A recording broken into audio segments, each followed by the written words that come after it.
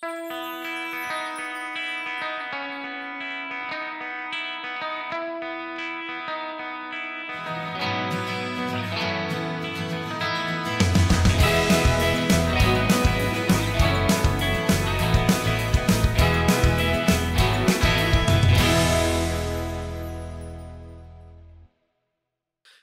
and peace. This is Imam Malik Mujahid, and you are watching Muslim Network TV. We are there 24/7 on Galaxy 19 satellite, as well as Amazon Fire TV, Roku, Apple TV. And of course, you can download our apps, Muslim Network TV, or watch online, muslimnetwork.tv. And if you're into watching everything on YouTube, we are there, but do remember to subscribe. Today we'll be talking about politics of impeachment 2.0. There are many interesting, he was impeached, but Senate did not agree with the House, except that some of the senators did agree with the House, but not enough votes to punish former President Trump. But many interesting angles are coming out. A professor who was quoted by Trump defense, that professor is going to be our guest. He's saying actually he was misquoted there. And we have someone who's not a constitutional lawyer, but with a keen eye on the development, starting from the beginning of January about the military coup and why police was incapable of dealing with all the crowds and things like that. And that is Paul J. Welcome to Muslim Network TV, Paul. Thank you for inviting me. Paul J. is a journalist and a filmmaker. He's the founder and publisher of theanalysis.news, and has been to White House and to Capitol Hill as a journalist with process and everything, and have good insight into that. So, Paul, tell me, you have a unique take on it. You think Trump actually was trying to have a military coup, which didn't quite work out. So, what is your thesis about it? Well, honestly, it's kind of not my thesis in the sense that it's all out there in the public domain. It's just for reasons I guess we can get into, the media and the political class don't want to talk about, because I think it reveals a great weakness and dysfunctionality in the American political structure. But essentially, what I've been able to piece together, and I say it's nothing secret, it's all out there. But on January 4th, and this is the trigger into it, 10 former secretaries of defense from both parties, organized by Dick Cheney, no less, apparently, issue a letter warning the acting Secretary of Defense, Christopher Miller, who had just recently been appointed by Trump after firing the previous Secretary of Defense, warning him in no uncertain terms not to interfere or let the military interfere in the outcome of the elections. And it's in a letter that comes out the same day by an admiral. I always mess up his name. It's a Greek name, something like Stavridis. This is not a retired admiral, but he's not just a retired admiral. He's also the former supreme commander of NATO, and he's also an operating executive board member of Carlyle Group, which is one of the largest private equity firms on Wall Street and a major investor in arms manufacturers in the industrial military complex. He issues writes an op-ed column in Time magazine supporting the letter of the 10 secretaries of defense. So they obviously think there is a real possibility, because he also the admiral names Christopher Miller. He actually uses the words, the Secretary of Defense doesn't have the temperament to stand up to a willful president. So they are clearly concerned that Trump is leaning on his new Secretary of Defense not to get involved in the elections. And then the admiral says that the letter of the 10 secretaries, former secretaries of defense, is specifically written in response to the statement by retired General Michael Flynn, recently pardoned Flynn, in mid-December, where he calls for martial law, that means military intervention, and a new election.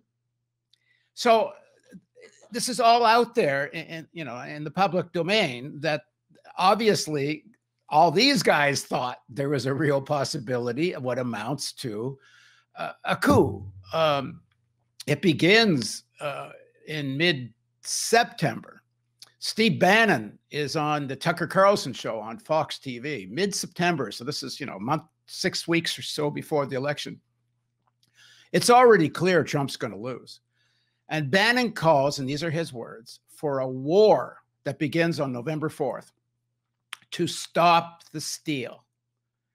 So they're already talking about the stealing of the election. The campaign begins in mid-September. And then what happens after the election result, and it's obvious that the elections, as fair as these elections can be, and there's no widespread fraud and so on. Trump simply won't hand over power. And at first, I think it looks to people like it's another Trump sideshow to make himself the center of attention, and he'll do it for a while, and then eventually he'll concede and play ball with the system. But as time goes on after the election, it starts to become clear to the elites, even to the leaders of the Republican Party, that Trump is out of his mind. He's absolutely delusional. He really believes he can organize a coup. And one of the things that's the trigger for these guys, and the Admiral specifically mentions this in his article in Time magazine, he says that when the 10 secretaries, who he says has been studying this for months as all this unfolded, meaning from September, when they saw the efforts Trump went to undo the election results in Georgia, now I'm quoting from the Admiral's article, a shiver must have gone down their spine. Well, why? If the vote in Georgia is overturned, it's not enough electoral college votes to change the outcome. So why does Trump put so much effort into doing it, to the point that he so pisses off the Secretary of State of Georgia that he releases publicly their telephone conversation? Why take such a risk? Because as part of this crazy coup plan, the overturning of the vote in Georgia would give him something to hang his hat on in terms of the elections being fraudulent. Because up until that point, he had nothing. So in the article by the Admiral, he points to this Georgia case as evidence that shook these secretaries of defense and himself. And for me, too, I was saying at the time, there's something going on here. Trump is risking too much. So, I can get into more detail of it, but the gist of it is Trump attempted to enlist apparently, based on what these authoritative figures are saying, tried to get the acting Secretary of Defense to get the military to intervene, and it must be to intervene on January 6th. That's the only thing that makes sense, that they create such deliberate chaos at Congress on January 6th in an attempt to stop the certification of the vote for Biden, that it's such a threat that the military comes in, declares martial law, and orders a new election. And they were expecting Bannon and those guys, they've been doing a national campaign on Stop the Steal. They thought there would be similar attacks in state capitals across the country. Well, the whole plot failed. The military refused to get involved. The leadership, not just the acting secretaries, but the chairman of the Joint Chief of Staff, Milley, all the senior leadership, at least what one can see in public, said, do not get involved, and issued very stern warnings to the military. Do not get involved. And I don't see any evidence that they did or were going to. I think the efforts of the senior military leadership asserted themselves, and the military were not going to get involved. But that apparently Trump didn't get that this thing was blowing up in his face. So, Paul, if there is no evidence that military is going to get involved, then don't you think this whole thesis falls apart, which you're developing, that military was about to get involved, but it couldn't get involved because there was so much opposition to it before it happened? Oh, I'm not. No, that's my thesis. Isn't that the military was going to get involved? My thesis is Trump attempted a coup, attempted to get the military involved, and it was going to be done through this. The reason he fired the former Secretary of Defense, one of maybe the main reason for putting Miller in. If they were thinking since September about the military coup, when was he fired? Do you remember that? Oh, I don't know if the military coup starts in September. I think I have no idea when that begins. Bannon starts the campaign to stop the steal in September. They start organizing the crowds, the mob. They start getting ready to march on Washington. The military part, the only public evidence of it is mid-December when Flynn calls for martial law. And according to the Admiral's letter in Time magazine, the letter from the 10 secretaries of defense is, quote, in response to Flynn's statements. So I don't know any more than what's in the public domain. I'm guessing this, I'm only seeing the tip of the iceberg, but it's a heck of a tip of an iceberg. So do you think America will ever know what transpired, all of that? Do you think that intelligence agencies and FBI and the CIA and the military intelligence, I don't know how many other agencies are there, will anybody take all that information put together to know how close America came to abandoning democracy? Well, I'm not sure how close it was, in the sense that I don't know if anyone serious in the military ever considered getting involved. There's no evidence either way on that. But there must have been something going on, because for these 10 secretaries of defense to have such a public letter, and the admiral, it shows weakness. It shows dysfunctionality. It shows the possibility that a president is so deranged, he'll get his secretary of defense to try this. So I don't know how close it came to reality, but the fact they went public suggests it was closer than maybe we think. As far as it doesn't require any intelligence agencies, in the sense that I think it's known. I mean, obviously, the guys that wrote the letter, the admiral, the military knows exactly what happened, or they wouldn't have written the letter. So I don't think there's any secret here. I think it goes further than that. My guess is that at the top levels of the political establishment, they know what happened.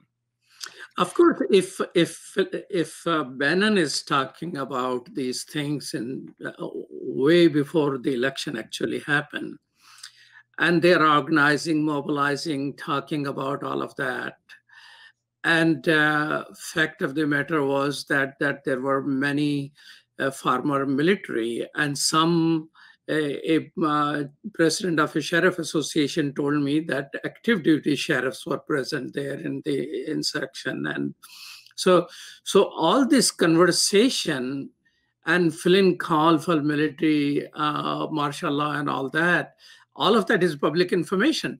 So how come the people who were supposed to secure Capitol Hill were not taking all of that into consideration? Well, Yolanda Gana, I'm probably butchering her first name. Her last name is Pittman. She's the acting chief of police of the Capitol Hill Police. Now. The guy now. Yeah, after January 6th. The guy who was chief of police, Sund, I think was his name. Yeah, Sund. He retired right after he was forced to retire. Well, she testified to the House Appropriations Committee, I believe it was on January 26th, I think.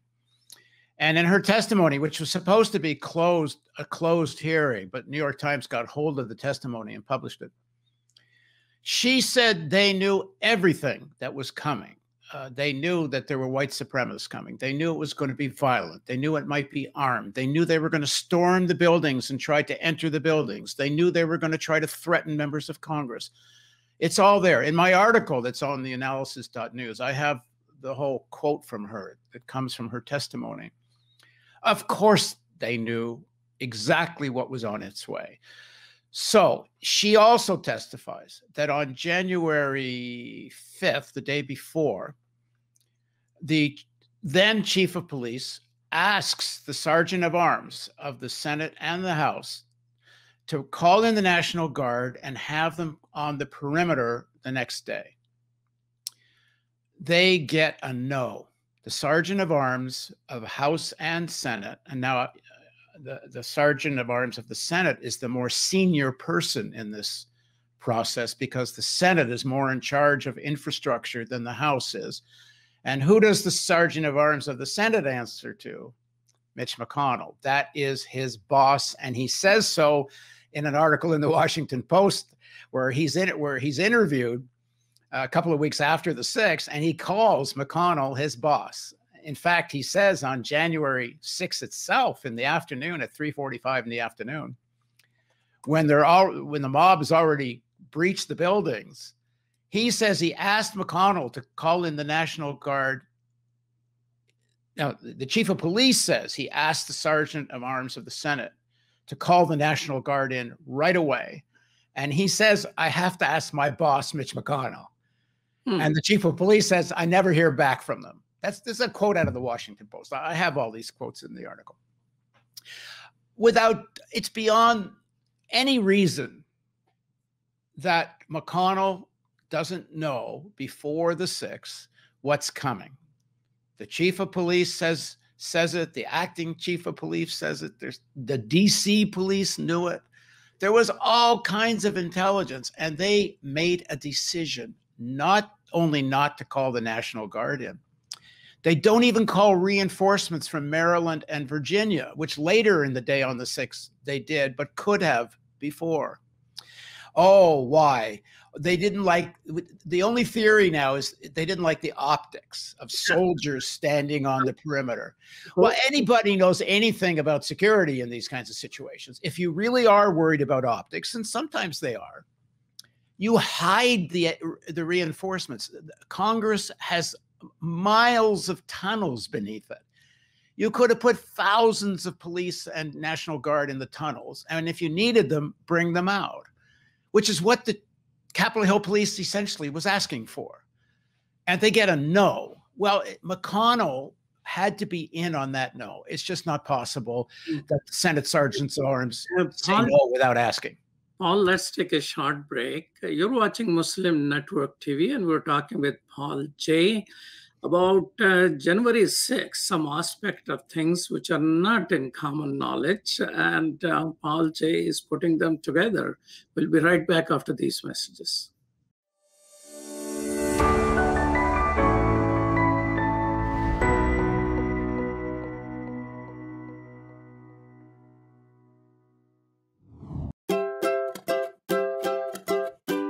Assalamu alaikum. My name is Adam. You remember me.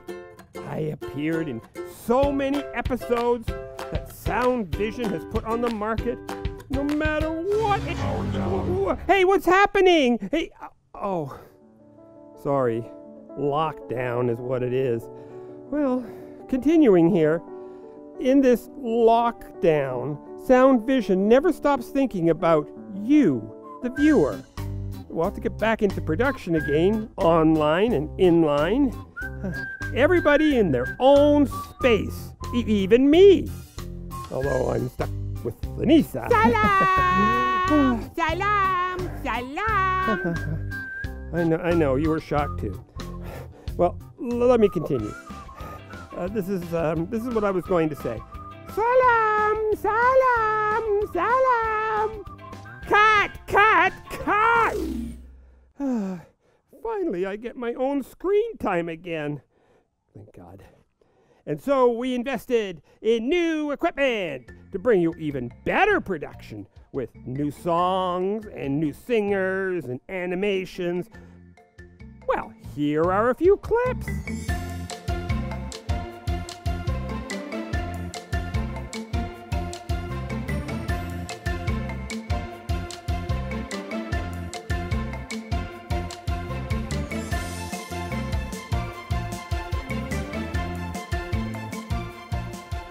And Sound Vision has brought all this into your home, making Islamic values and teachings easy.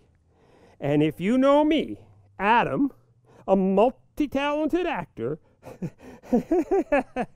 well, sometimes I'm an actor and the reporter and the... Oh, that's enough. Let's move on to the next section. Well, you can watch these new episodes on our new app at www.adamsworldapp.com. We have previews happening every day on Muslim Network TV. Sound Vision has been serving generations, moving and changing with the times. We are all faithfully connected. That is a huge blessing. Your donation helps keep these programs available now and into the future. We take this job of helping tomorrow's Muslims today seriously, and you should too. Today, we need your help. Children absorb and learn from everything they encounter. Make that wholesome, positive, grounded in our faith. Together, we can accomplish our goal of raising better Muslims, better neighbors, and better citizens. Please donate generously. It's an investment in our future. But to finish, let me tell you, there are new scripts of my new mission. And it is something that I enjoy talking about. My new mission is space. Houston, we do not have a problem. Salam, see you soon. Me too.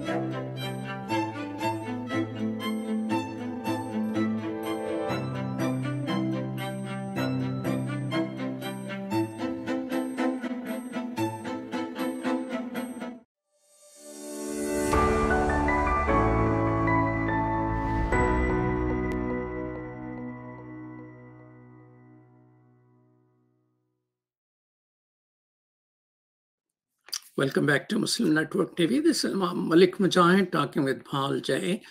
So you think that McConnell knew?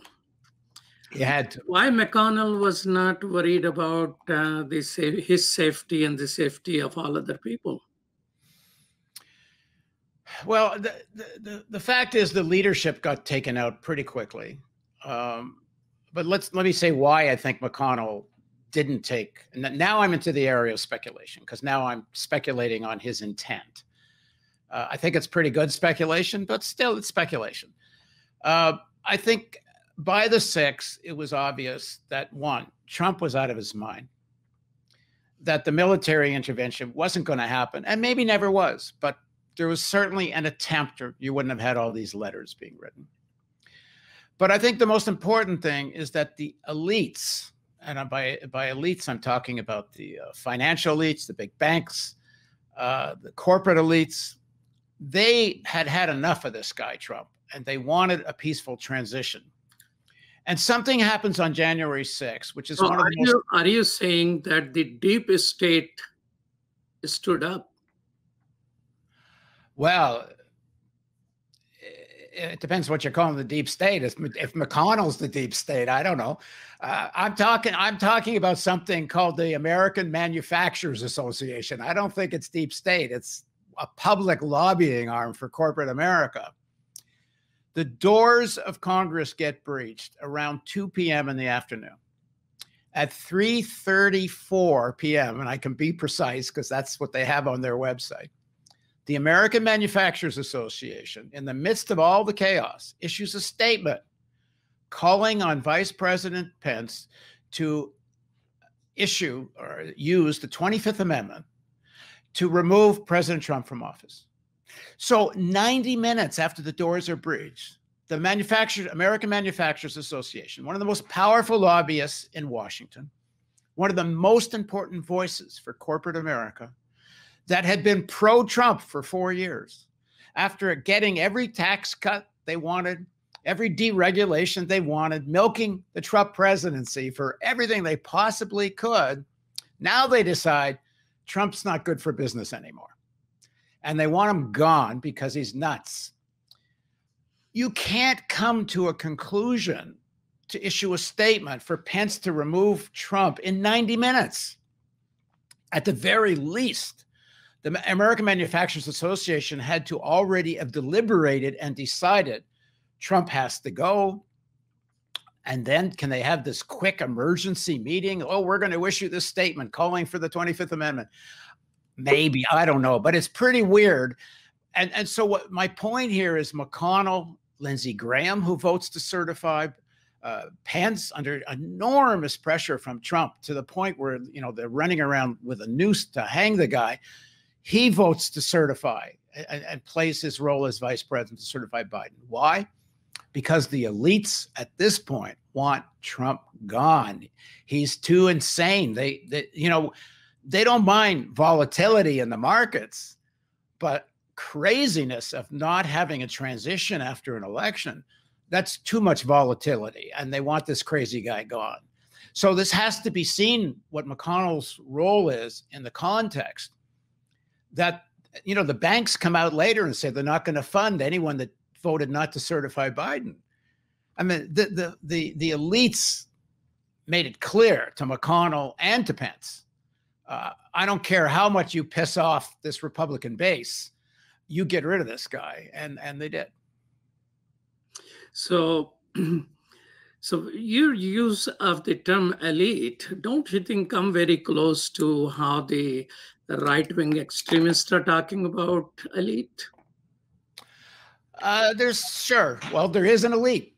So you talk about them, and you can talk about it from the right, from the left as a journalist, but it exists.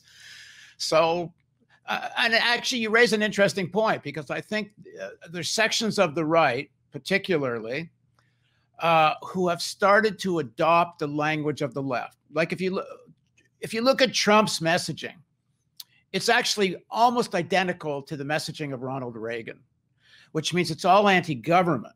You don't really talk about the corporate elites. You don't talk about big business all that much, a little bit, but mostly the problem's government. And, Reagan's famous line, government's not the solution, it's the problem. Well, what the right has done over this last few years, and the best representative of this is Tucker Carlson, who started to actually use language from the left to attack corporate elites and sound like a leftist. Of course, he's totally in the service of corporate elites. But Hitler used to attack big business. I mean, Hitler called himself a socialist. It's nothing new about the right picking up the language of the left in order to actually serve those elites. That's a very interesting point. I mean, yeah, Hitler, yeah, socialist nationalism or something like that. What was the name of the party? National Socialist. He picked up the language of being like a socialist. He attacked big business, especially if they were Jews, but all big business. But of course, what did he do in power? He was completely at the service of Krupps and the German corporate and arms manufacturers. But the same is happening in India now. I mean, the fascist government is using the socialist terminology while almost killing its farmers. Yes, I mean, it's a perfect example. They learn to pick up the language of populism, and they'll call them like right-wing populists. It's a contradiction in terms, really. But they learn the language of populism in order to fool people, because it's all about fool. Like, listen, what kept, when there was slavery in the United States, what kept these tens of thousands of slaves? It wasn't the whip in itself, and there weren't even enough guns on these plantations. It was the fear and the psychology that people were simply convinced, not everyone, because some escaped, some fought, but the psychology that I can't be anything other than a slave. It's my lot in life. And then the same thing happens with workers. You know, you convince, like India is a wonderful example. Millions and millions and millions of people in destitute and poverty, if they ever organized and got together, they would wipe these Indian fascists, as you're right, they are fascists off the face of the earth with a sweep of their hand. Why don't they? Because they've been convinced it's their lot in life and they can't do anything else. So it's an old thing. I mean, what the hell? How did feudalism last so long? Yeah, well, in the case of India, the caste, the top castes, and historic control. But this is India. I mean, 25,000 British soldiers control hundreds of millions of people there for 200 years. And so psychological, component is very critical. How you think the psychological impact of Trump's survival is? I mean, he has convinced a huge number of people that he is the Messiah. Well, there's a very, exactly. I mean, that's what it is. There's a very interesting thing that was in the New York Times yesterday, I think it was. There's a congressman from Illinois. I forget his name. Yeah. He's a Republican, voted to impeach Trump.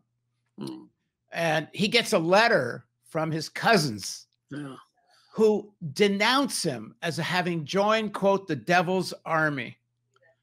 And they say he's pro-abortion, he's a slave to socialism, and he's part 3-4 times they call him part of the devil's army. Yeah, there's a big component of this I would call it religious fanaticism. There's a big component. So calling him against God, and the guy is pretty conservative. I mean, we are based in Illinois. The guy is pretty conservative. I mean, he's other than this particular action. So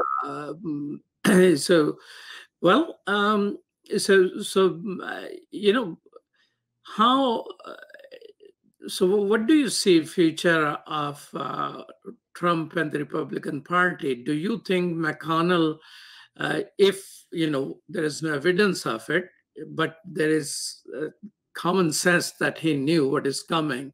I mean, he's an extremely smart, silent guy who knows how to play his cards, and who could deny Obama appointment of a Supreme Court justice while he will get it done for him. So he knows, and he's a clever operator.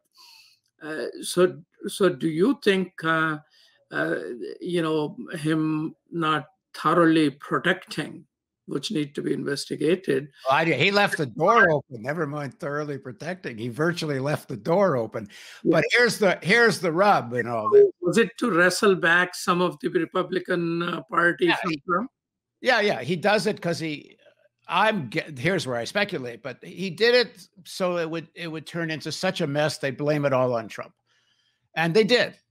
And that for a while there, it looked like they were going to discredit Trump and so inflame public opinion against him Their hope was they could pry his hands off the Republican Party and he would leave office so discredited. That was their hope. I call this a failed coup within a failed coup, because that McConnell coup against Trump also failed, because the fanatical support for Trump is so strong. His people didn't even care. In fact, they don't even believe it was his people that did it. What percentage of Republicans think it was Antifa and Black Lives Matter or whatever? I mean, it's craziness. But there's another thing here that might let McConnell off the hook here, and why they didn't target him in the impeachment hearings, and why they may not, even if they have these 9/11, I do quotation marks around 9/11, because I don't think the 9/11 Commission, while as a commission it might be a good model, but the conclusions 9/11 Commission came to, I don't think they got to the truth of what happened. But anyway, that's another conversation. But the Sergeant of Arms of the Senate reports to McConnell, but the Sergeant of Arms of the House reports to Nancy Pelosi.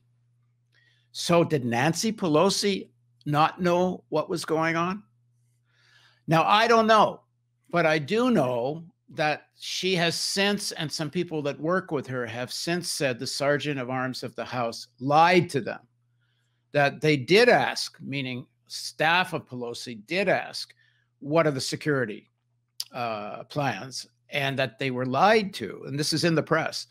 And though, so I don't know, maybe Pelosi didn't know, but there's an interesting thing happened at the end of the Senate impeachment hearings. Jamie Raskin, who's the head and manager of the impeachment, announces they're going to call witnesses. And they have several witnesses they want to call, starting with this congresswoman who knows about the phone call that Trump has with McCarthy. And then all of a sudden, Ted Cruz says, okay, you call witnesses. Well, then so are we. And we're going to start with Nancy Pelosi, and we're going to ask her, what did she know about what was going to happen on the 6th? And what did she do about it? And all of a sudden, Raskin says, oh, okay, we're not going to call witnesses.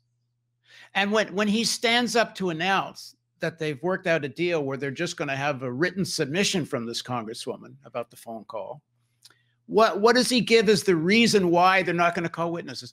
He says because the Republicans threatened to call Nancy Pelosi and turn this into a circus. All right. So let me just add one little thing. Now, you'd think if they start questioning Nancy Pelosi, as Ted Cruz threatened, wouldn't they worry about McConnell?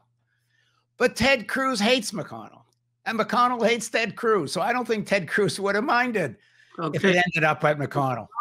We will continue this conversation, but a little bit more on the constitutional side, as a professor of law is going to join us. You're watching Muslim Network TV. This is Imam Malik Mujahid, and I'm talking with Paul Jay. And we'll continue conversation as Professor Brian Call joins us. Stay with us. We'll be right back after these messages.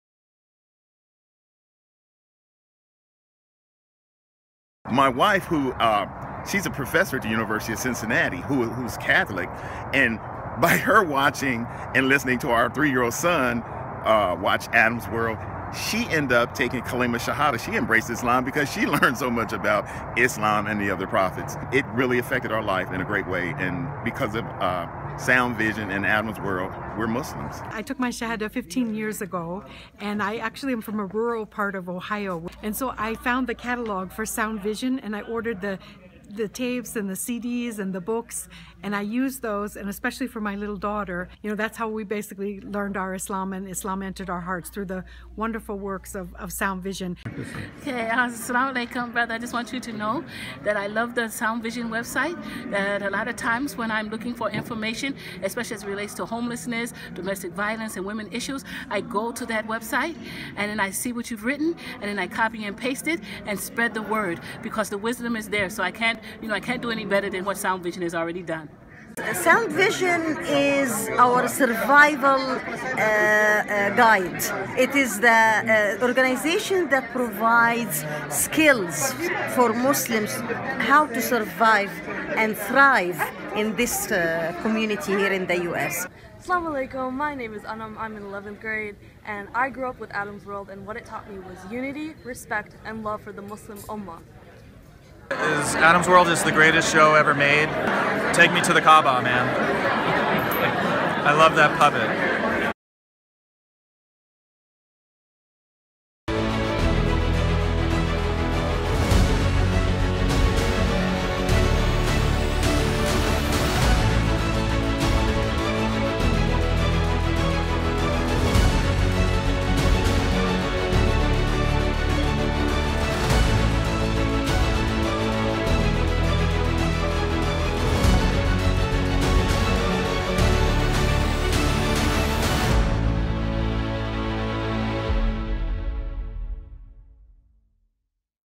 Welcome back to Muslim Network TV, and thank you so much, Professor Brian Carl, for joining us. He's professor of law at Michigan State University and the author of Constitutional Cliffhangers, a legal guide for president and their enemies. So, Professor, welcome to Muslim Network TV. How many presidents have been reading your book?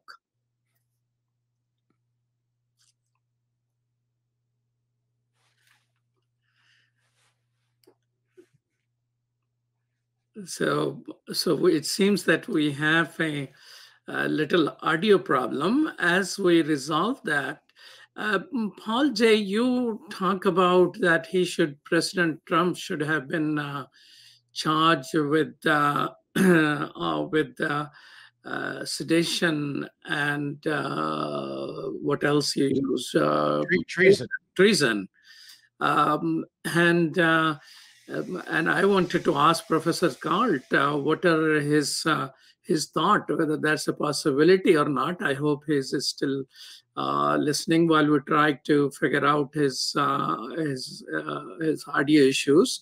But why do you think that would have been a better charge than insurrection? Because insurrection everybody saw. Defining it as a treason would have been a little difficult, so they probably wanted to go for the. I think. Well, insurrection probably leads to a charge of sedition, which is more in the realm of. I'm not a lawyer, but I've been reading recently, is more in the realm of incitement. Of insurrection is more like a charge of sedition. The reason I say treason is because of the. What seems to be evidence of the attempt to get the Secretary of Defense to involve the military in intervening. I think if you look just at the events of January 6th, if that was an isolated event, then probably it doesn't rise to the level of treason, although even it might. That there's one opinion from a Supreme Court justice, I believe his name was Chase, who specifically says any use of organized force to overturn or prevent the government for exercising the law, and in this case would be the law of transition from one president to the other, that would be treason. Maybe, as I say, I'm not an expert, but I think the issue of the attempt, maybe it's conspiracy to commit treason, but in the Justice Chase's decision, he says it's irrelevant whether it succeeds or not. And it's also irrelevant how many people are involved in the act of force, although in this case, it's many, it's thousands. In the buildings, it's at least hundreds. So based on Chase's definition, it's certainly, to a layman's eyes or journalist's eyes, it looks like treason. But the reason I think it should be treason is to force a pressure, a real investigation into the events that led up to January 6th, which is this potential attempt to organize a military intervention. What is the punishment of treason? I don't have it in front of me, but it's there's two parts to it in the Constitution. One part is an attack on the government, which I'm not quoting the exact words, but it does not have to be in the service of a foreign power. The first part is an attack on the government, to overthrow the government. I forget the exact words. But then it's an or, not an and, or in the service of a foreign power attacking the government. So treason doesn't require any relationship to a foreign power. And that's where I think it gets confused. A lot of people think treason necessarily means in the service of a foreign power. So if I'm understanding it correctly, and I hope our constitutional lawyer gets his audio fixed so he can help answer this, my understanding is any organized attempt to use force to prevent the government or attempt to overthrow the government is treason. And it seems to me that's what happened. Okay. So do you think that Nancy Pelosi, if she was in on what was going on, will actually go ahead and have the commission? I'm not saying she was in on it. I have no idea. I only know that she may have been lied to. It's very possible she was lied to. If she was lied to, Congresspersons, Paul, different congresspersons are saying there were text messages between congresspersons to be careful on January 6th. AOC has said, other people have said there were text messages. People were aware of these things. Oh, yeah. No, I think people knew something bad was coming. There's some Congress people that were planning to bring their families and then didn't. But the question is, did she or someone that works for her ask the House Sergeant of Arms that reports to her about security precautions? And was she lied to? That's what they're claiming. It may be true. It may not be true. I don't know. If she really pursues this 9/11 type investigation, it will come out. And maybe she was lied to. I mean, I have no opinion on it because I don't have any evidence. You think, so do you think that commission will actually come into being or not? Let me add just one other little piece. One could argue, well, if Pelosi was lied to, then couldn't it have been McConnell was lied to? Well, yeah, it's theoretically possible. But given that it's primarily the Senate's responsibility, the security, and given that on the 6th, the Sergeant of Arms of the Senate says, I got to go ask my boss, McConnell, about calling in the National Guard, it leads one to think he probably asked his boss before the 6th about the National Guard.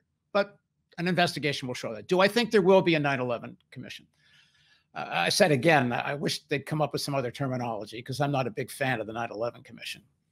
And I'm more a fan of the investigation conducted by Senator Bob Graham and the Joint Congressional Committee that investigated 9/11. I think they got at far more of what the truth of what happened than the official 9/11 commission. And people should look up. I did a bunch of interviews with Bob Graham. Do I think it's going to happen? I don't know. I think the American Manufacturers Association, I think Wall Street would very much like the evidence that there might have been a coup not to come out. It's not good for business for the United States to look so like a third world country, to look potentially so unstable, to look like there could have been military intervention. So will this come out? I don't know how it doesn't, in the sense it's just like I say, everything I'm talking about is completely in the public domain. So I don't know. Professor Carl, thank you so much. I hope this time the audio works. Yes. Is it true that you were cited 15 times by Trump's defense team, but you feel they did not properly quoted you? Yes. Hopefully you can hear me now. Yes.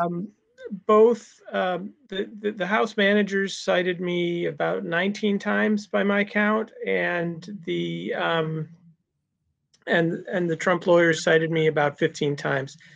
The article I had written in 2001 on impeaching former officers was the only full-length piece of scholarship out there. So it was inevitable that both sides were going to use it as best they could. How they got into this, your book on constitutional cliffhanger, a legal guide for president and their enemies. So it seems president and enemies are not reading, but their lawyers are reading what you are writing, right? Well, the book itself was looking through 6 different scenarios where the Constitution isn't perfectly clear, and we can get into some uncertainty and some mischief, perhaps. So there was a chapter on presidents pardoning themselves, for instance, a chapter on prosecuting sitting presidents. This was back in 2012, and the idea was to think about these things before we have an actual case, to set out all the arguments before and evidence before we know which side we're rooting for, because that way we can get a more honest answer, a better legal analysis. Once the case actually arose, because it's an ambiguous situation, both sides had plenty to look at. So I weighed all of the evidence about what I called late impeachment, and I concluded that the better argument was that ex-presidents can be impeached and tried, but there was a lot of evidence on the other side too. It just wasn't as much as on the late impeachment side.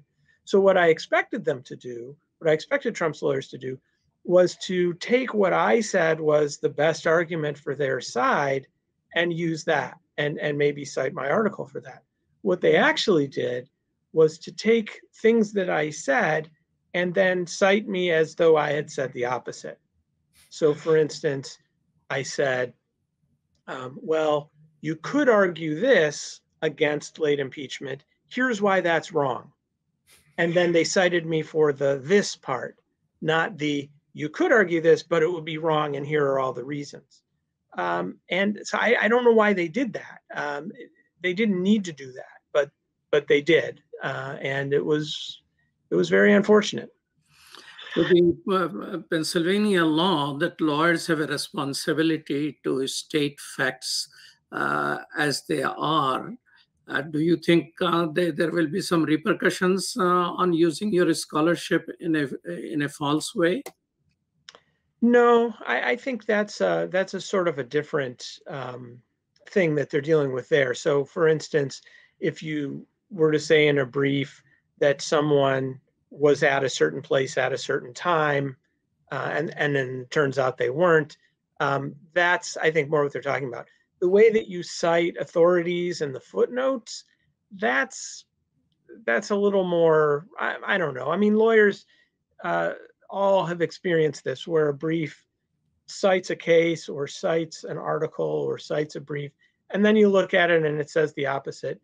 That's not, I mean, it's dishonest in a way, but that's not the sort of thing that gets you disbarred. It can get you called out in court, and the judge won't be very happy with you, and it severely can affect your credibility with the judge. But it's, again, not the sort of thing that gets you disbarred unless it's just, I don't know, more than a few times in one brief. Tell me this, General, why Chief Justice Roberts did not preside, and why it was not made a big deal? I mean, there was nothing big about it. It just happened that, oh, it's all right. Well, I think that the Trump lawyers did make a big deal out of it, but the reality is the Constitution says that when the president is tried, that the Chief Justice presides. And Donald Trump, when the trial began, was not the president. If they had started the trial before January 20th, that would have worked. But it's ambiguous. So if you say if the president is on trial, does that mean that he was the president when he did what he was being impeached for? Does it mean he was the president when he was impeached? Or does it mean at the time of the trial? I think the best reading is that it means at the time of the trial. But you could argue both sides. If Roberts had said that he should preside and the Senate had agreed, I don't think that would have been all that problematic. The way that they wanted to use that, though, as an argument against late impeachment was to say, well, it says that and they did say this, it says that if the president is tried, that the Chief Justice presides, and it says the president is removed if he's convicted. It doesn't say anything anywhere about ex-presidents. So that to them was sort of more evidence of that. When it talks about the president being impeachable, it doesn't mean ex-president, they said. And so you can't take president to mean only the sitting president in the Chief Justice clause, and then take it separately to also include ex-presidents in the removal clause. But that's, again, not what the Constitution says. The Constitution says if the president is convicted, he's removed. Well, okay, but if he's not the president and he's convicted, then he's not removed. The Constitution doesn't say only sitting presidents can be tried. It doesn't say the timing of the trial has to be while he's still in office. It just says if he's convicted and he's still in office, then he's removed. It does limit it to things he did as president. It's not that they're saying you can impeach anybody. It has to be official misconduct. But this is a very good example of just the intricacies and the ambiguities of the text coming to these where anyone can make an argument about it, and you really need to sit down and work through all of the evidence and figure out what does it really mean? What does it really say? What did the founders intend here? Tell me this, Professor. General Flynn, when the whole idea about the military takeover and martial law and all that, he says that, martial law has been instituted 64 times in the past. And I don't know whether that is true or not, but what is the constitutionality of this martial law business?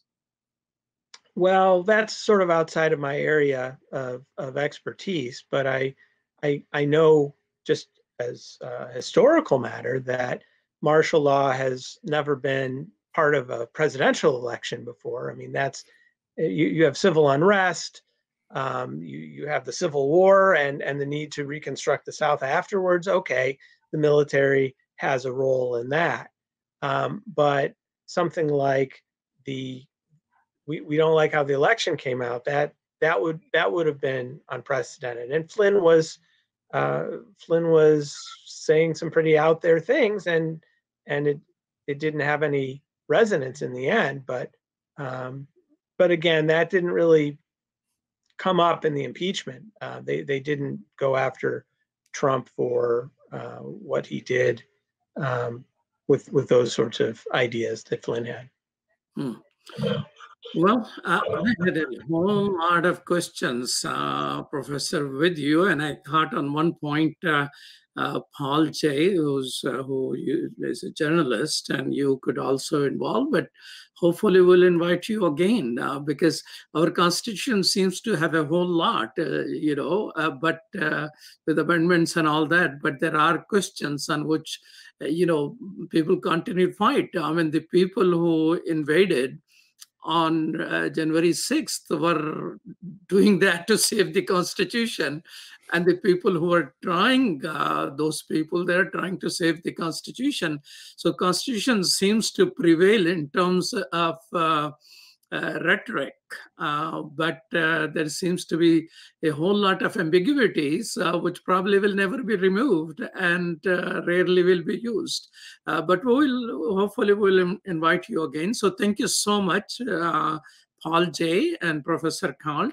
Truly appreciate your time with us. And thank you so much, Sherdil and Dr. Abdul Wahid, for producing today's show. And thank you for watching. We have interesting conversation here 24/7, so stay tuned for other programming. You're watching Muslim Network TV on Galaxy 19 satellite, Amazon Fire TV, Roku, Apple TV, and your download our app on your phone, Muslim Network TV, or our website. Peace. Salam.